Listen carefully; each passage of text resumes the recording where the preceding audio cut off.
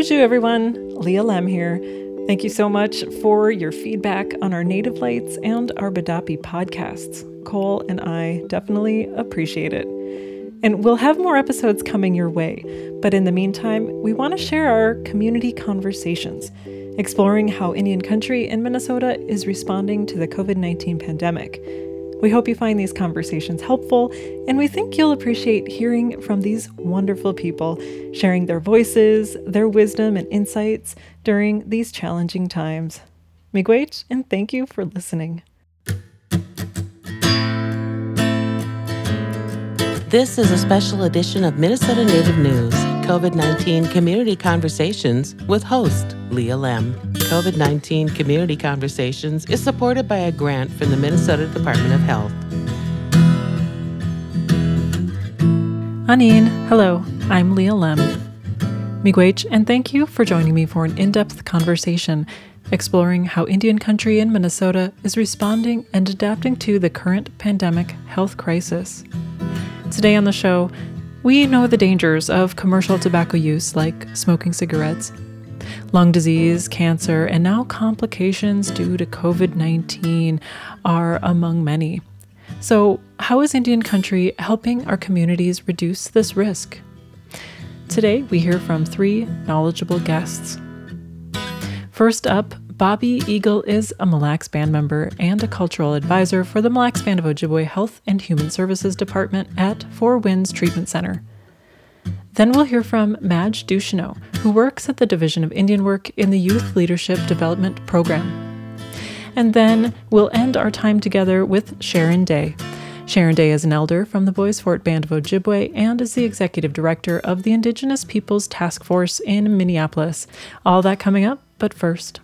There are many intricacies when it comes to the human body, but here's a clip courtesy of Neil Patel, MD, in pulmonary and critical care medicine at the Mayo Clinic, who helps explain why smoking in itself can be so bad when it comes to getting sick. One of the biggest things that smoking does in an active smoker is it destroys the cilia in the lungs and as well as in the nasopharynx. So the cilia are tiny hair-like follicles that help to trap damaged viruses, debris, and move that debris upwards out of your lungs so it doesn't stay there and cause issues.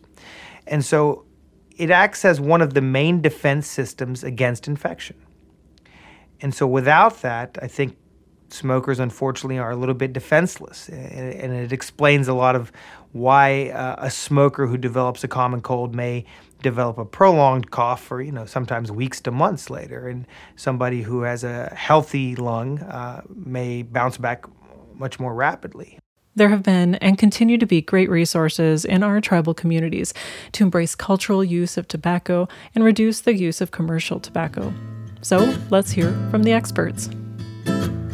You're listening to a special edition of Minnesota Native News, COVID-19 Community Conversations, supported by a grant from the Minnesota Department of Health.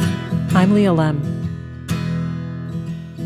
First, I want to take a look at traditional tobacco use versus commercial.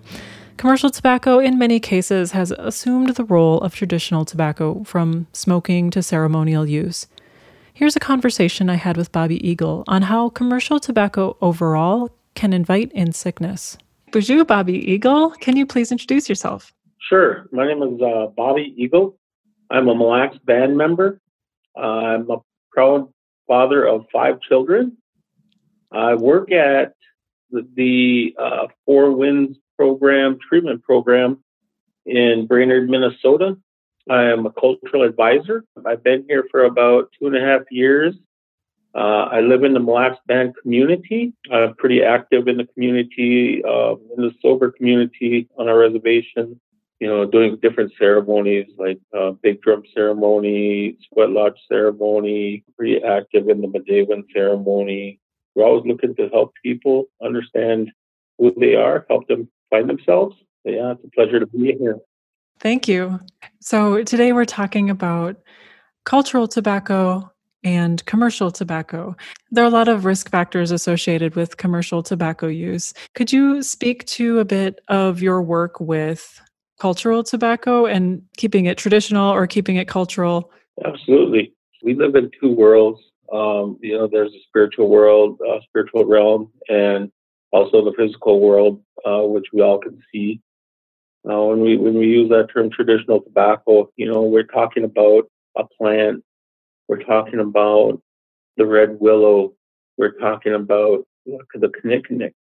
And that is the tobacco that we were gifted as Anishinaabe to help us communicate with the Creator, to utilize it in several different ways, which are, we utilize it to make offerings.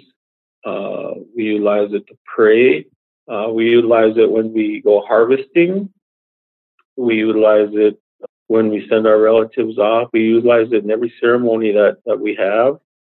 We know that tobacco has a spirit, and we're consciously contacting our higher power. And when we're using that tobacco, one of the things that I've learned throughout my life is that when we're using that tobacco, we're asking for things like that. And when I come to find out a lot of stuff about life, that using that commercial tobacco, essentially offering or asking for that sickness within us. We're inviting that sickness in. When it comes to the COVID sickness, the COVID too has a spirit. This is just the way I see it, and there's many people out there that see it differently, but this is my point of view on it, that sickness is out there, and we're disrespecting our sacred tobacco, and we're using it in such a way, essentially we're inviting in other sicknesses. We got to be careful of what we're doing like that, because that COVID-19 is a spirit as well. And we don't want to dabble around with giving it energy and in fact, possibly inviting it in. As long as COVID came around, I started to really think about that. And I started to talk about it with some of the other folks, one of the other spiritual advisors that works there at Four Winds. He agreed with me that I was on the right track with some of the things that I was telling him. And he said, "You're absolutely right. That COVID-19 has a spirit." He said, and any energy that we give it, it's going to grow and come stronger. That really is really poignant. Like the cultural traditional tobacco as a way of medicine healing as a good medicine, and then the commercial tobacco inviting the sickness in as more of a bad medicine. Absolutely. It takes a lot of work to go out and make kinnikinnick, and to go out and harvest our own red willow or dogwood or even to grow the plants. A lot of energy goes into that, goes into the creation of that tobacco and to harvesting. And when we go out and buy the commercial tobacco, we're kind of defeating the purpose of putting our energy into that that tobacco, that harvest. Each and everything we do in life is a ceremony, and everything is about energy. I could pray over a cup of water and turn it from a bad cup of water to a good cup of water, and just with my energy. And any one of us have that power. Chimigwech, Bobby Eagle, thank you so much for talking today. You're listening to a special edition of Minnesota Native News, COVID-19 Community Conversations, supported by a grant from the Minnesota Department of Health.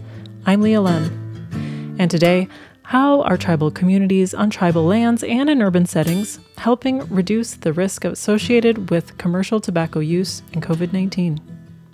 Our next guest works at the Division of Indian Work, and part of her work focuses on commercial tobacco use prevention with youth. Hi, Madge. Could you please, for me, introduce yourself? My name is Madge Duchenal, and I'm a youth worker at the Division of Indian Work in South Minneapolis. How are you holding up through all of these changes right now during the pandemic? I have two daughters that are, one just graduated on Sunday, yesterday. All right. Congratulations. Yeah, and then I have a sophomore. So my mom is diabetic, and she already lost a son, so she gets real nervous about her children. And so when this pandemic started, she said, you need to come home. You need to come home. You need to be with us. So I said, all right, I can work online. My kids can go to school online, whatever. So I went home. I went home to South Dakota. Oh, wow. And right away, we, started with the mask, hand sanitizer and stuff. So we've been really careful about it. We were home in Rapid City or outside Rapid City for about 6 weeks. And then we came back home. We did okay with our Zoom meetings with our youth. They were good logging in and stuff. So that worked out well.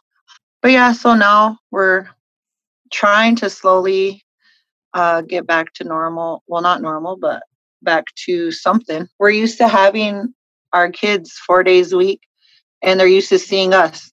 Being that we do teach about those 4 parts, the physical, spiritual, mental, and emotional, I have to make sure that I'm taking care of myself in that way too, or else I won't be able to help teach the youth that part. Great. And I was watching, of course, over the couple of weeks ago, after George Floyd's murder, the Division of Indian Work was boarded up and being protected and all of that stuff. It was really, really such a significant moment to watch. So I'm really glad that the building's good. And of course, on May 25th, when that happened to George Floyd, that was a big. Our city just said, "Okay, that's enough now," and we have every right to be mad about it and talk about it and protest about it, and and it's still going on. So DIW is right here. I'm so glad they were able to board up. Some of our staff came and got all the sacred items out of here. Even our teepee poles that were outside, I was so scared that those were going to get used in the wrong manner. Oh, yeah. But what happened too is that McGizzy moved into their new building right across from the 3rd precinct. Whatever night, the next day after the precinct was burned down and McGizzy burnt down, I live near there, so me and my daughters went over there just to help clean up. And one of the workers was there, and the medicines did not burn. So there was sage and there was sweet. They had their 4 medicines and they weren't burnt. And to me, I was like, what in the, that's why, that's why they're sacred. That's why they're medicines. That's why, they survived. So there's something to that, because that whole area now is just floored pretty much. But those medicines were still there. So all of the kids that we serve live South Minneapolis. Yep. Our staff was able to get a hold of kids if they needed stuff, and everyone was able to deliver items and make sure that our community was taken care of. Mm-hmm. Yeah, thank you for talking about that. It's hard to talk about one without the other. The virus that causes COVID-19 and the virus of white supremacy culture. Very true. Very true. And how did you get into this line of work? What makes this prevention significant to you? I've been working at DIW. I started a long time ago, like 20 years ago, and then I had some kids, and then I came back almost 5 years ago. And I just think it's really important that our youth are aware of the consequences through the physical, mental, spiritual, and emotional part of their beings, which everything that you do affects all four parts of that life. For us to be able to help them to not get started on any of those things is really important for our community. So I think that's kind of why I enjoy doing that work, and also being able to make it fun and not just lecturing at kids, doing activities where they can see what actually happens to your body, mind, spirit. And when you were speaking on the COVID part, we haven't been able to have our classes. Everything's shut down. So we've been having Zoom meetings like this, but we still are able to have those lessons. Well, everybody's at home. With that, there can become boredom. There can become maybe more access to some of those maybe alcohol or drugs or tobacco, depending on where they're at. And the alcohol, tobacco, and other drugs can be used as a stress reliever for some, and something where, because this time has been so stressful, they're trying to trying to access those items. And so being able to have our Zoom meetings and still talk about the effects of these alcohol, tobacco, or drugs, the 4 parts of being, we're able to at least try and keep them aware of that, and try and make sure that, they still stay away from it.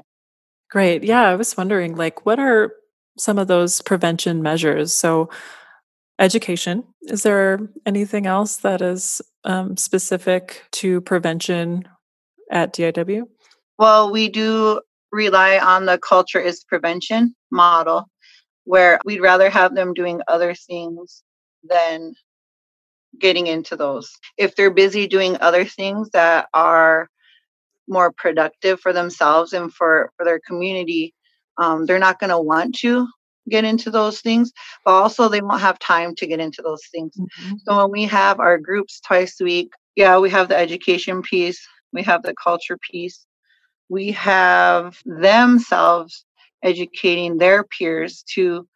Last year we had a hype grant, it was called, and through that the kids, they wrote a script, and we partnered with McGizzy, and we made a video, and it's pretty funny, but it's really good too. They wanted to show what could happen if you went to a party, what could happen if you have a cigarette, what could happen. So through them educating their peers, they're teaching too. So that's a big piece of it too, talking the talk and walking the walk for those young people. So they put their minds together and came up with something creative to help teach peers, other youth, about tobacco prevention. And that's really wonderful. Thank you so much, Madge, for talking with me today. I really appreciate your words and your perspective. I hope you have a great week. Pilamaya. You're listening to a special edition of Minnesota Native News, COVID-19 Community Conversations, and today we're exploring how tribal communities are supporting their citizens in reducing the use of commercial tobacco. Now, we have a special conversation with Sharon Day. Sharon is an elder from the Boys Fort Band of Ojibwe, and she is the executive director of the Indigenous Peoples Task Force in Minneapolis. They've hosted programs to teach youth and adults about traditional tobacco and to help people quit using commercial tobacco. She recently moved from St. Paul to rural Center City, Minnesota. She spoke with reporter Melissa Townsend about quitting smoking and using tobacco as an offering, or asema, to talk to the spirit of the coronavirus. One of the things we're talking about this week is just these underlying health conditions and how people can start to think about that in a constructive way instead of like a doom and gloom way. That may mean that you decide to give up a habit that's unhealthy, but that has been comforting, particularly in this time of stress and anxiety. And what do you have to face in order to do that? In our community, of course, we have so many of the comorbidity factors. If we were to get the coronavirus, that could have such more difficult implications for the Native population. But that doesn't necessarily mean that we can't do anything about that. I think it really is an opportunity to become more active, to change our eating patterns. I know within my own family, my daughters are older now, and one of them is pre-diabetic. And so my oldest daughter walked like 3 miles every day. And so now my youngest daughter has started walking and has lost, I think, like 20 pounds. So just looking at it not as this doom and gloom and, oh, here's another thing, but what can we do to change these things ourselves? And then for the rest of us to be like encouraging, we've been working on tobacco prevention programming for 20 years. And one of our projects 15 years ago was, how do we get the tribal casinos to go smoke free? And, lo and behold, we have Boys Fort, Mille Lacs, our smoke-free casinos when they open back up because of COVID. I think that's just a really welcome move in our community. And it took COVID, but now they're doing it. And I read that Shakopee also has extended their non-smoking areas, which I think the more places where you can go that are smoke-free, especially, with this pandemic, the better. the more places you go where you're unable to smoke, the more you think about it. We talked years ago about Keep Tobacco Sacred, or Keep It Sacred, the campaign. And I remember you and I were talking about what it takes to quit smoking. And you said you remember a woman who was in the program who said, these cigarettes are like the lover who never left me. Yeah. And all these years later, I still remember that. Mm-hmm. So you've had experience with this. Tell me a little bit about what you see in terms of what people really have to face in order to make that decision to quit something like smoking. I used to smoke, and a super good, trusted friend of mine said to me, like, I think if you quit smoking, your life will go better.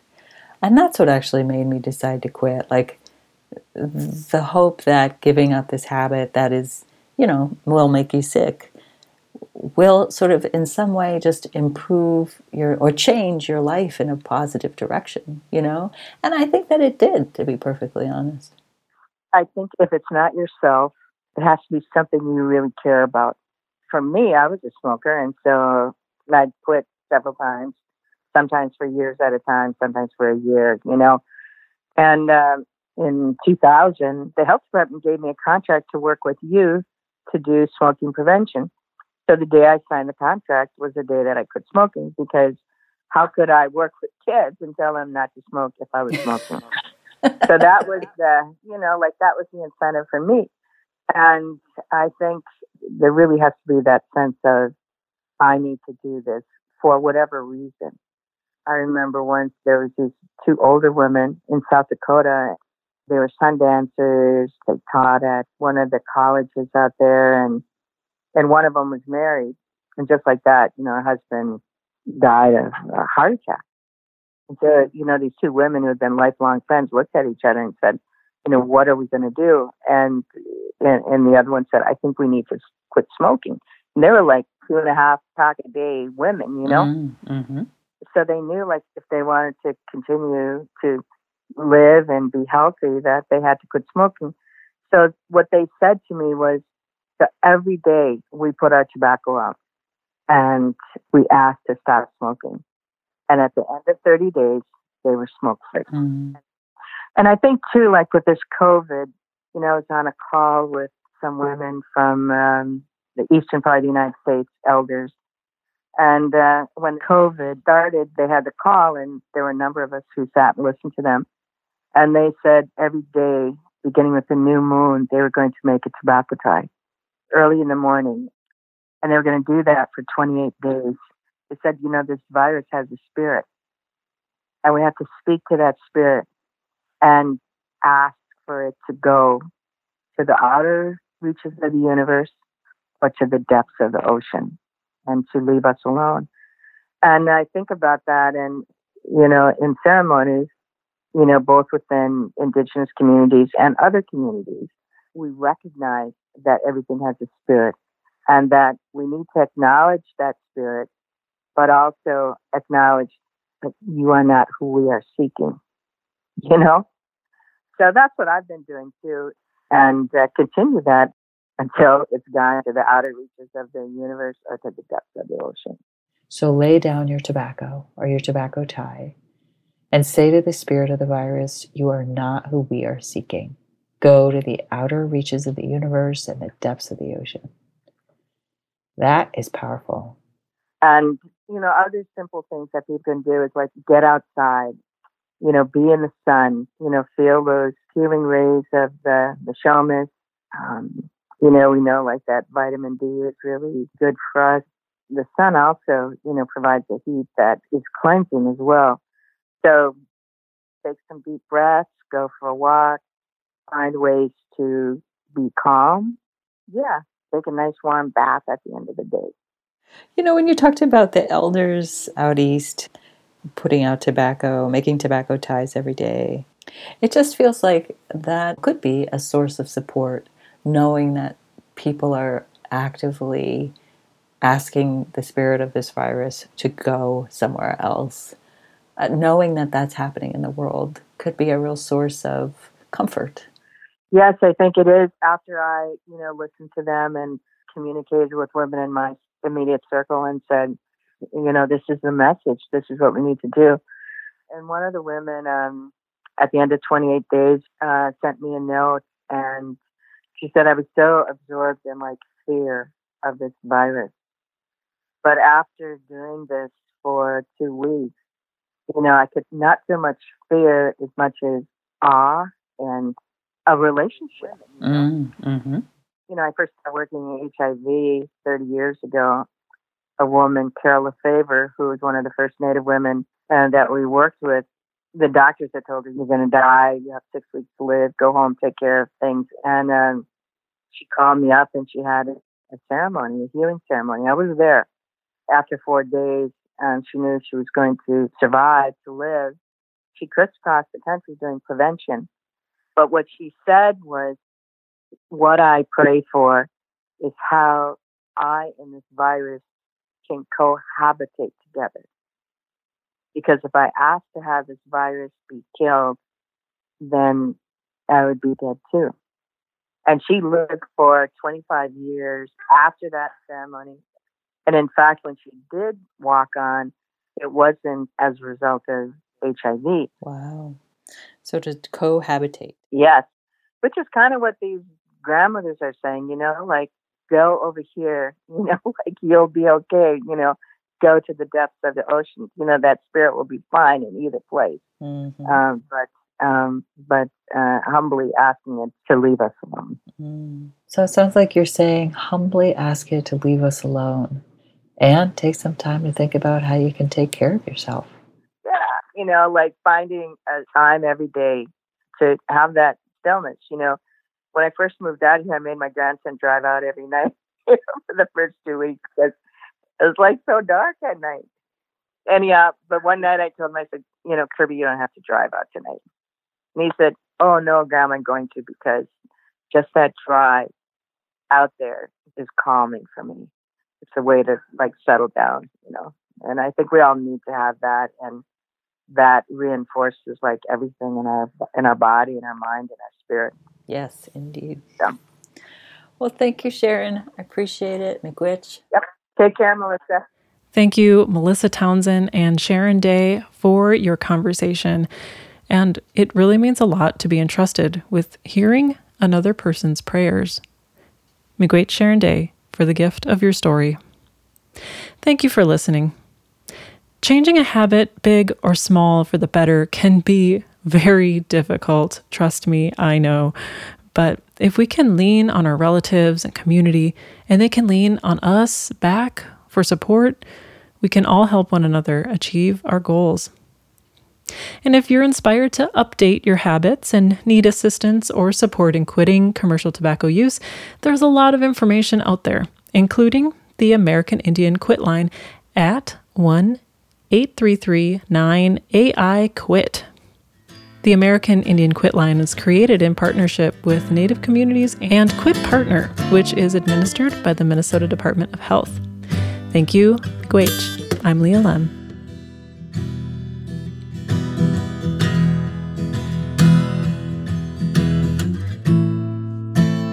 This Minnesota Native News COVID-19 Daily Update is supported by the Minnesota Department of Health.